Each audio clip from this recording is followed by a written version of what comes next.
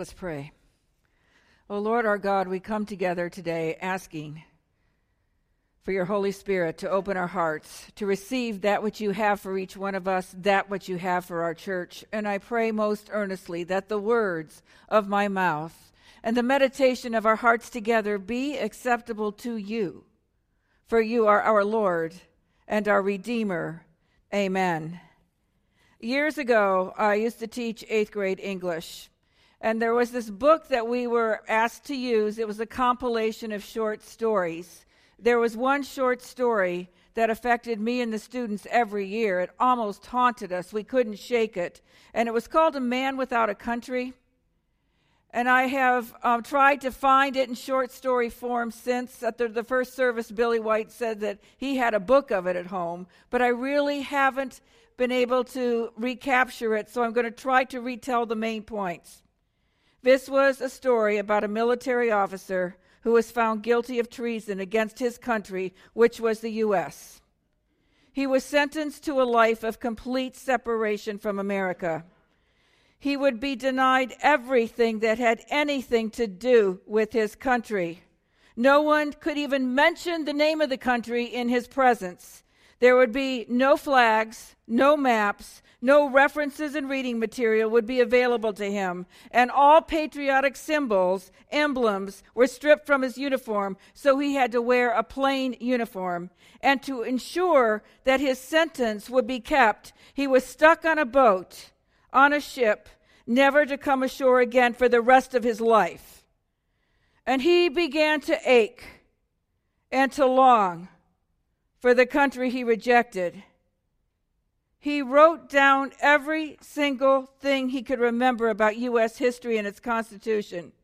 He recreated the flag out of pieces of cloth. He drew a huge map of his country on his wall from memory.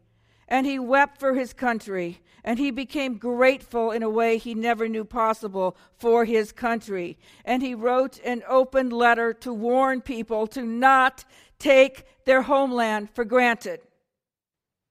If the church were suddenly taken away from us and we were forbidden to speak of it, and we had to get rid of the cross and get rid of the word and the hymns and the music and anything that had to do with Christ's church, how would that really affect us? And for many people in these times that we are living in, it wouldn't make a difference in their life. And for some, most of you sitting here, there would be a longing for the church, like the man without a country longed for his forbidden land. And within that guy's quarters on the ship, patriotism was thriving because it had been denied him. In countries where worship of Christ is forbidden, the underground church thrives. People will actually put themselves at great risk in order to worship Christ. I remember being jammed into an Orthodox church in a hidden basement in the former Soviet Union, and the people were there with illegal crosses, illegal scripture, and they worshiped with a passion. In Ephesus, this early church talked about in the book of Ephesians, that is what they were dealing with, is passion.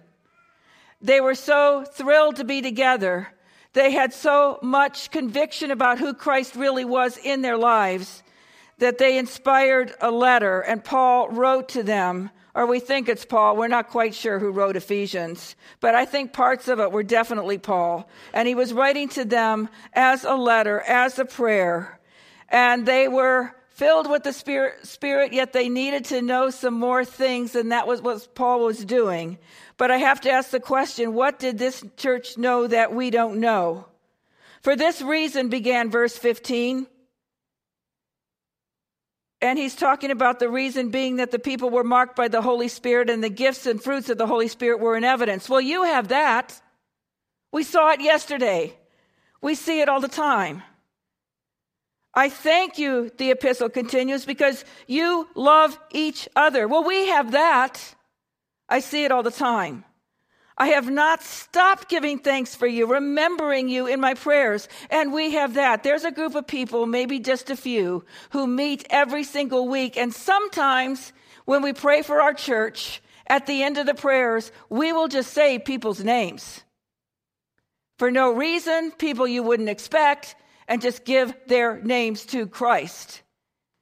And we know how hard it is for people to come to worship because of what the community has said about who the church is. But there are some who will do everything in their power to be here, and others simply don't know how much they are wanted and needed and what the church has for them. So these simple prayers of just naming people's names bear fruit. So when the letter says, remembering you in my prayers, we do that.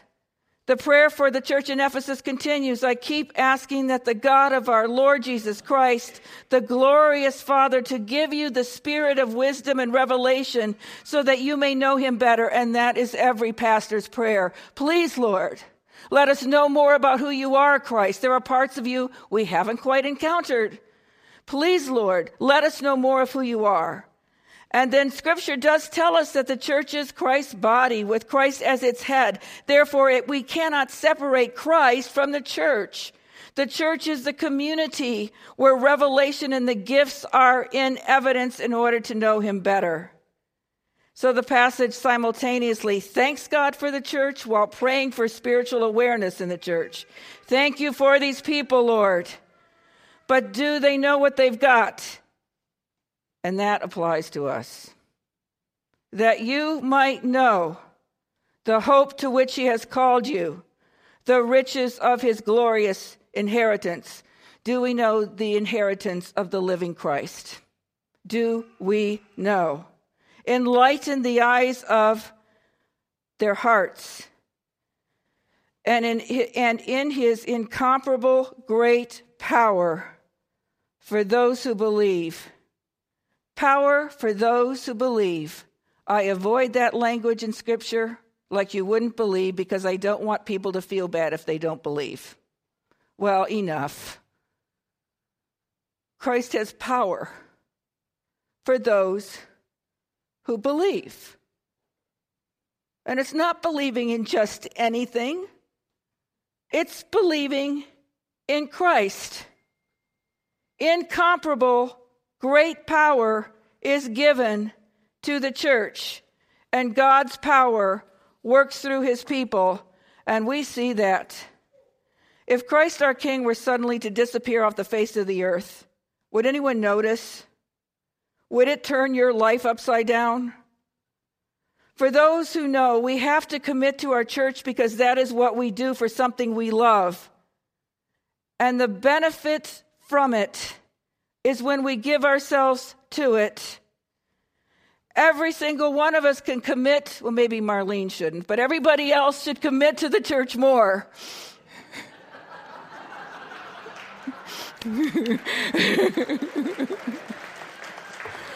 Marlene, you need to commit a little less. Every single person can commit to the church more. And here's the thing. You don't know what other people commit to this place. So we have no basis to judge any other person because I know what happens behind the scenes. I know the kind of commitment that takes place here all the time.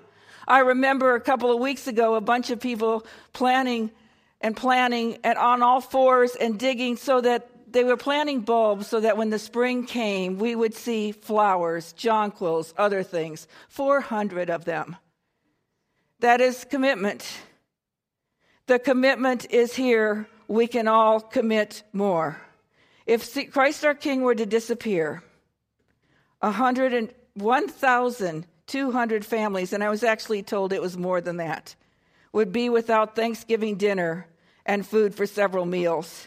I'm very aware of this after yesterday because hundreds of people came from all over to assemble the boxes.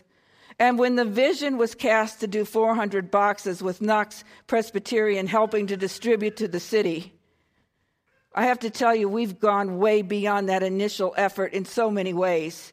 And the point of this, we have to be very clear about this, is not so that we pat ourselves on the back and say, aren't we great? The point of this has everything to do with the power of the living Christ. Why do the Ravens give 53 meals? They're millions of dollars, and Christ our King, over 1,200 to feed families for a couple of days? It takes very committed people. If Christ our King were to disappear, thousands of kids in Africa would be without higher education, which would severely limit opportunities to leave poverty. The power of God and His Holy Spirit is working through our church. And I mention these two outreaches because they had their beginnings right here. They would not exist without this body of believers. This is about the power of God through the community of Christ. But the spiritual benefits of a praying church are immeasurable. The healing that has occurred in this place, you cannot measure.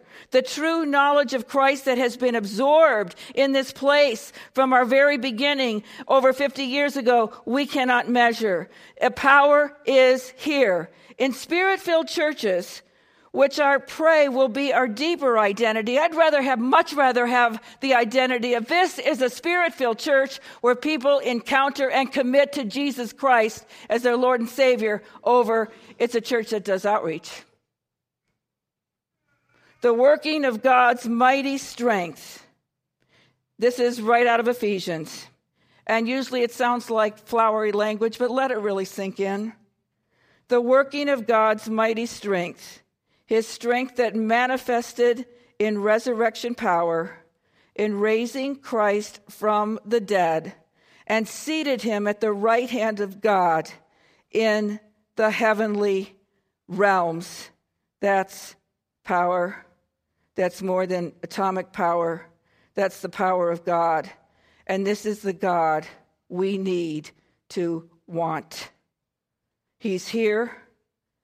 He's here for each one of us to engage in God and His power. We must be able to say, I'm done. I am done. You take over.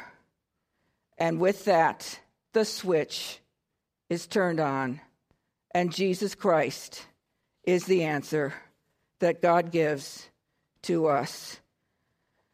For Jesus Christ is far above all rule and authority, power and dominion, and every title that He gives, now and forever.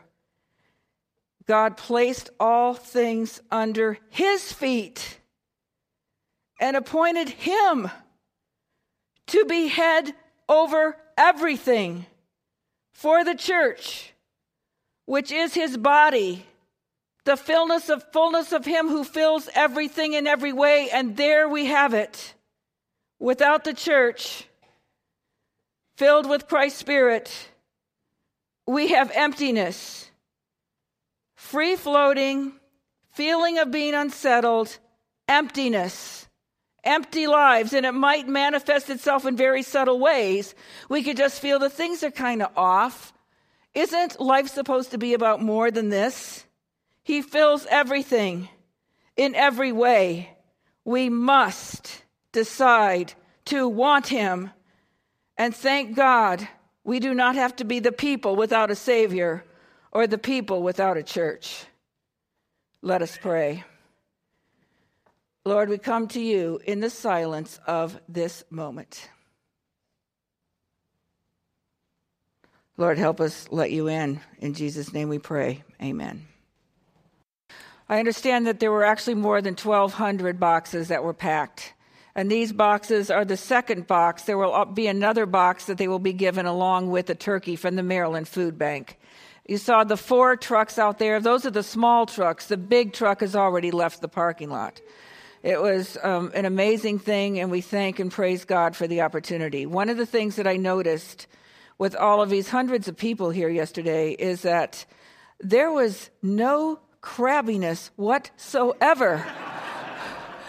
People were filled with joy, and it was, thank you to everybody who participated in that. And every age group helped. There was a group of little kids in the cry room stamping on boxes. And I thought, that is brilliant, because they really helped and added. And one, young kid was helping the men and Jill take tons of boxes into the waiting trucks. So it was really an intergenerational glorious day. We need to dedicate these boxes to make sure they're blessed. One of the things that we feel pretty good about is that they get to people who need them. That is what is so good about our relationships with, it's a couple of churches now, but it started with Knox Presbyterian. So let us pray. Lord, we pray that these boxes will actually feed people and give them a wonderful Thanksgiving and a few other meals as well. But what we pray for more than anything is not so much the food. It's that a door will be open, that people will know that they can trust, that churches will come through in the name of Christ for them. We pray, dear Lord, that people will know that this is about you. We pray for more opportunities to develop, because there is a bedrock of trust that's been established in the years that we've been doing this. So we ask for your blessing. On Monday, when people go to the places, distribute the boxes, and we ask for your blessing in every way on this project. There are so many possibilities for glitches, so we do really ask for protection as well. So we ask that these boxes, in the name of Jesus Christ, be used for your glory. Amen.